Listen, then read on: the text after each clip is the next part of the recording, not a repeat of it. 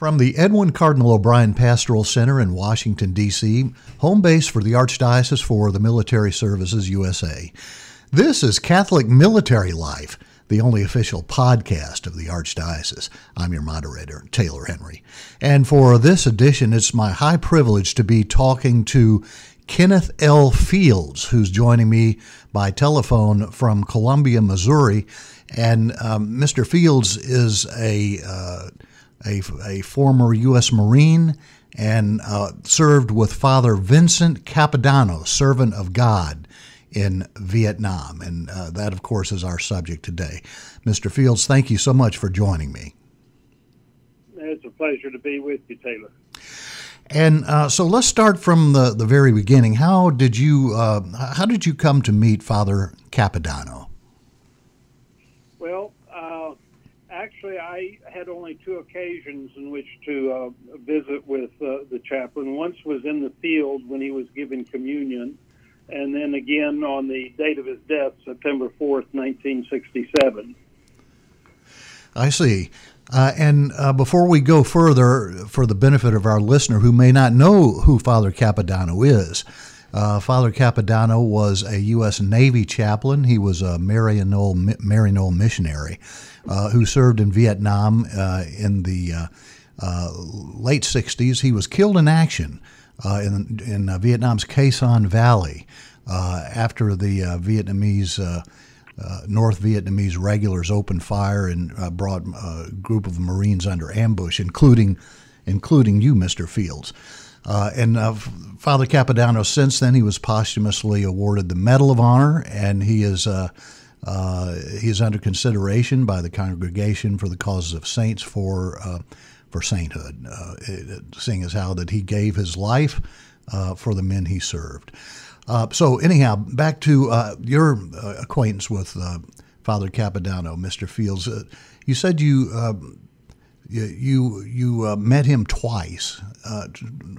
Tell us about the first meeting you had with Father Capodanno. Where was it, and what were the circumstances?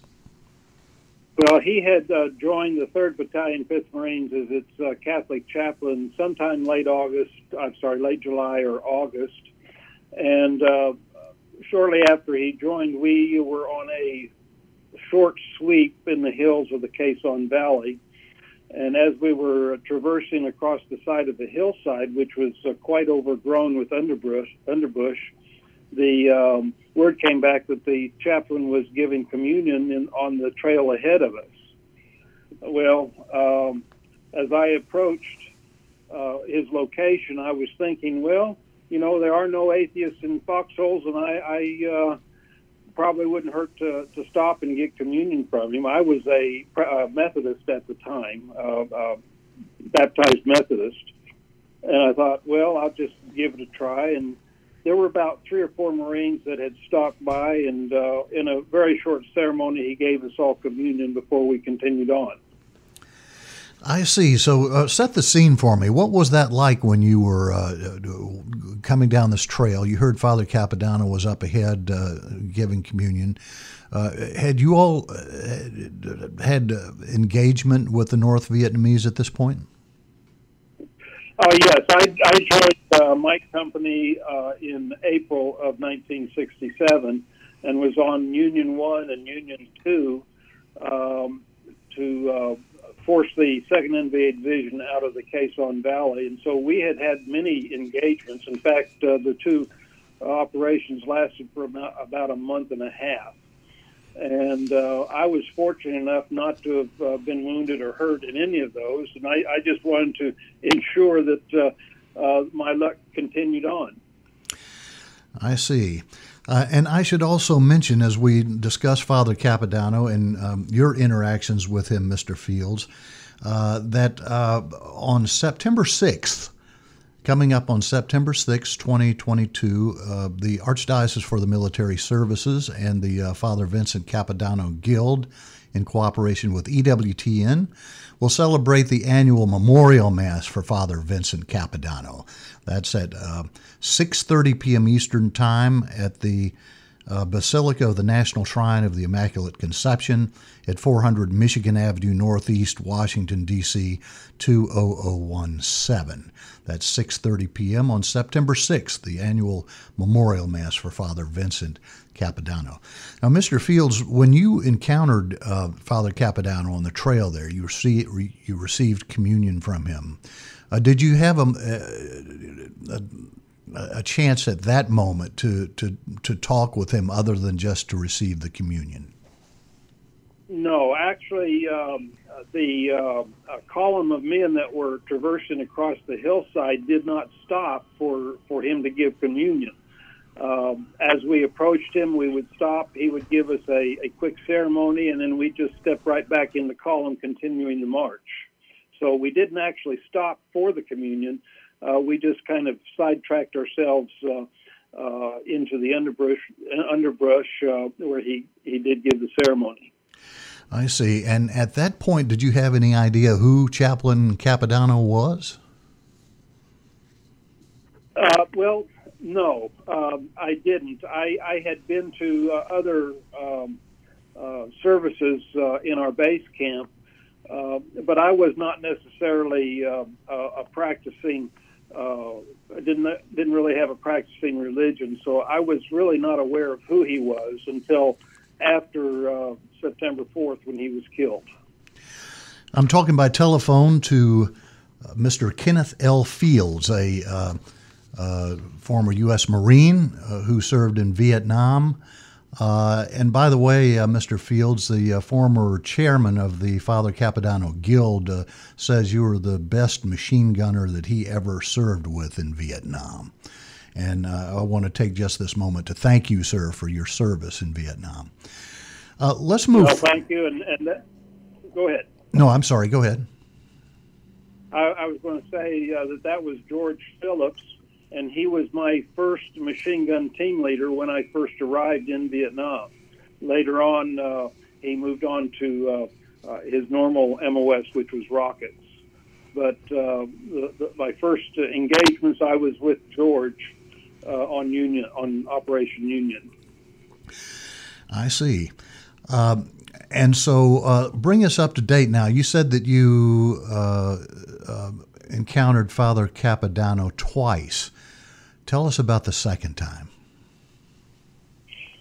Well, if I could, Taylor, I would like to just address a couple of items, occurrences that happened before September 4th. Sure. As I had mentioned earlier, we drove the 2nd NVA Division out of the Khe Sanh Valley, which was the breadbasket for Central Vietnam, and the NVA wanted to keep that valley to themselves to feed their army. Well, it was after we had defeated them in April and May. Sometime in July, I was listening to Hanoi radio, and Hanoi Hannah, who was the comparable to like Tokyo Rose during World War II, announced that the 2nd NVA Division had reconstituted itself and was coming after the 5th Marine Regiment. And I actually heard that broadcast. It was sometime after that that Chaplain Capodanno joined the 5th Marines. And then on September the 4th, 1967, Hanoi Hannah's promises came true, and the 2nd NVA Division found us. And they were super mad and wanted to destroy the 5th Marines. The NVA is North Vietnamese Army. Okay. And in the Khe Sanhs, we were up against the 2nd Division of the NVA Army. On September 4th, in the early morning hours of the day, Delta Company of the 1st Battalion, 5th Marines, was on a sweep of their area of responsibility when they came under a rather heavy attack. Bravo Company of 1-5 was sent out to assist them, and they too came under attack. Well, excuse me, 1-5 did not have any other available companies, so the battalion commander asked the assistance of 3-5, of which I was attached to. And thus, Kilo and Mike Company were attached to the 1st Battalion group and sent to assist Delta and Bravo. I was with Mike Company. Kilo and the command group were the first to be helo listed out, and they landed about 4,000 meters north of where Delta and Bravo were at. And then my company was supposed to land in the same landing zone a short time later. But because of heavy incoming fire, Mike had to divert its landing zone away from that area because of heavy fire. Chaplain Capodanno was not supposed to be in the field without the express permission of the battalion commander. And it's my belief that he did not have this permission. Yet he was he was determined to be with his men on the front lines. That was his main desire, was to be with his Marines and corpsmen, especially if they went into harm's way. And that's just the way he was. And he was affectionately known as the Grunt Padre, and that's the reason why he had a particular affinity for the grunts, the guys who did the heavy lifting of war, right? Well, that's why he was given that title, the Grunt Padre, because he not only was with us during our difficult times, he was with us living in the dirt, crossing rivers, you name it. He was there with his Marines. So, okay. What? And forgive me for interrupting you. Go ahead with what was taking place on September 4th, 1967. Right. Well, he was not supposed to be out in the field, so he devised a plan to get himself out there, and that would be to join my company on one of its last helicopters, and then he would join the command group when it was too late for the command to send him back home. But he never was able to join the command group because we landed in two separate landing zones. Well, as we were hastily marching towards Bravo and Delta Company, Mike had about 178 men. And we were crossing a small knoll when we came under ambush and attack. Mike was spread out over about an 800-meter distance, and because of that, we were unable to fix a defensible perimeter. And individuals and small groups of men were fighting for their lives in areas just immediately surrounding themselves. Now, since I was with 1st Platoon, I was not aware of what was going on with 2nd Platoon. The 1st Platoon had its own hands full. But Father Capodanno was going in amongst the men of 2nd Platoon, giving comfort to wounded Marines, last rites to dead and dying Marines and corpsmen, about 150 meters away from where I was. Now, if I could interject here to give you an idea of the size of the ambush, official Marine Corps history estimates we were up against 2,500 NVA regulars, North Vietnamese regulars. In 2004, a group of my company survivors went back to that battlefield. And if I could point this out, and it's not generally known, that the knoll was marked on the maps of the day as a cemetery, and it still is. Accompanying us on that battlefield tour was an NVA intelligence colonel who remembered and was at the battle for the knoll. Of course, he was on the other side. And according to him, the 2nd NVA Division had 10,000 hardened troops in the immediate area. 6,000 of them were actively assaulting the 4 companies, mainly my company, and there was another 4,000 enemy soldiers wanting to get into the fight. Wow. So you were up, there were 10,000 North Vietnamese regulars ambushing a few hundred U.S. Marines.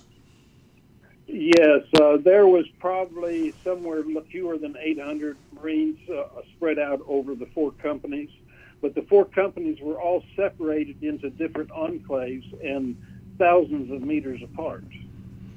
Now, not all 10,000 were actually in the fight. They were in the area. But he said that there were 6,000 that were actually assaulting the 4 companies. Okay. So it was a rather intense battle.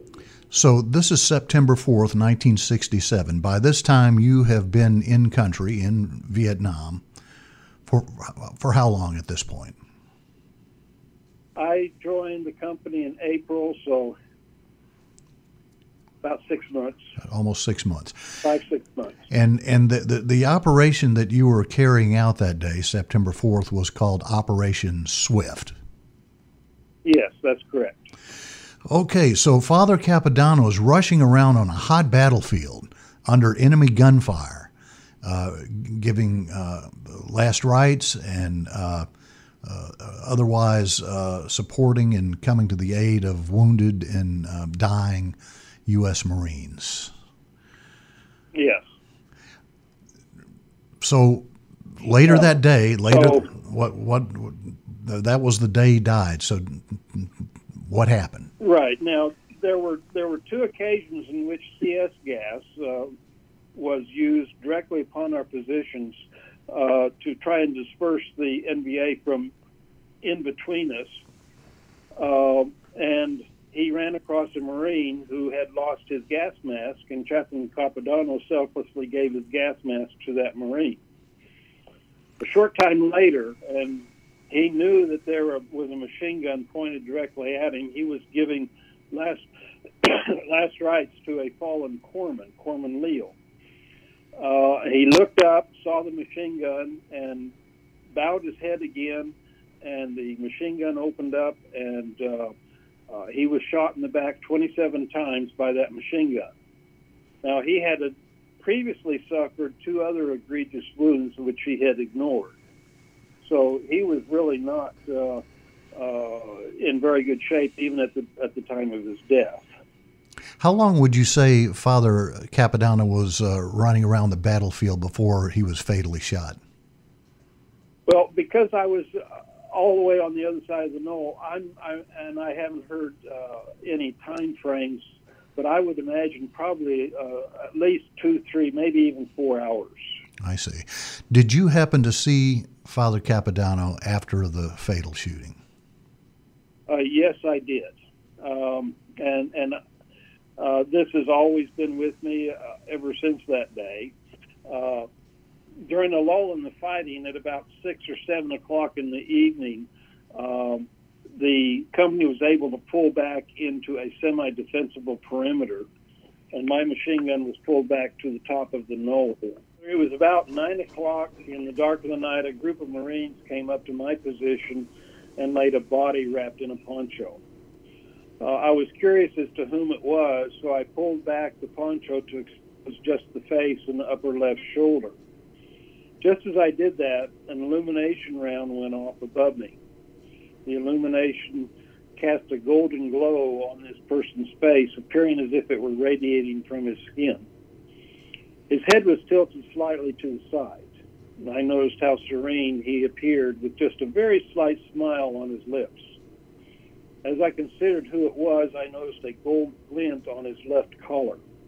I reached down and straightened the collar, and to my horror saw a cross, a gold cross, and instantly, knowing that it was a chaplain, I left my position to find the company command post.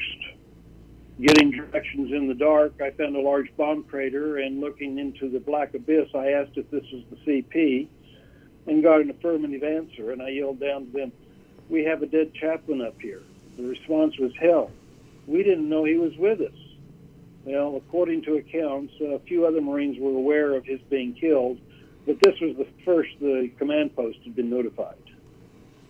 The Chaplain Capodanno's body laid within 4 feet of my fighting hole until about 9 o'clock the next morning, when I and 3 other Marines carried his body to a helicopter for evacuation.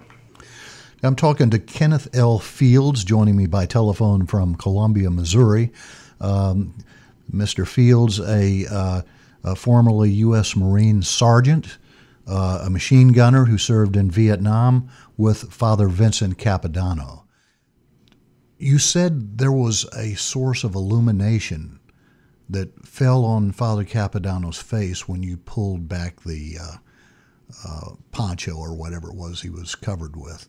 What was the source of that illumination? Um, Many times during the night, artillery shells or mortar rounds would be shot overhead that would brighten up the area so that we could see beyond our fighting positions to see if possibly there was any enemy trying to sneak up on us. Now, these illumination rounds, some are very bright and last for quite some time. Some are not quite as bright and go out after only a few seconds. But there are some of the illumination rounds are bright white, and some of them are kind of a dim yellow. And I believe that the one that shot over me that night was a dim yellow illumination round, which caused the golden radiation to come off of his skin and also alerted me to seeing his gold crucifix on his collar. What went through your mind when you saw it was Father Capodanno? I tell you the truth, I was shocked. Of course, I didn't know that he was with the company, and you very seldom did see any chaplain out in the field, as most of them didn't even go out in the field, but Chaplain Capodanno was one of the few that wanted to be there. So it was a shock seeing that crucifix. I had originally thought, seeing a gold color, that it was just an officer, because officers' collars had gold bars or silver bars on them. But not only being an officer, which he was also a chaplain. All these years later, I know you've carried this memory with you since that day in Vietnam, September 4th, 1967. What is the message, the meaning of Father Capodanno's sacrifice? He gave his life for the men he served. Well, again, I had indicated to you that I'm not Catholic. However, I am a believer that those who believe in the Catholic faith would have a strong affinity to individuals that gave their lives in the service of other people. That's not only true in the Catholic faith, but also in other faiths. So it's the impact of the day itself, the ambush, and then on top of that, finding a chaplain in death has always carried a difficult load with me. Surely you heard that Father Capodanno had been presented the Medal of Honor posthumously. Yes. In your mind, was he a worthy recipient? Oh, most definitely. What he did that day is beyond what would be called of any person, a soldier, a Marine, a sailor, or a chaplain is far beyond what they needed to do for that day. And that's what the Medal of Honor is for, is to honor those individuals that exhibited true heroism. So yes, I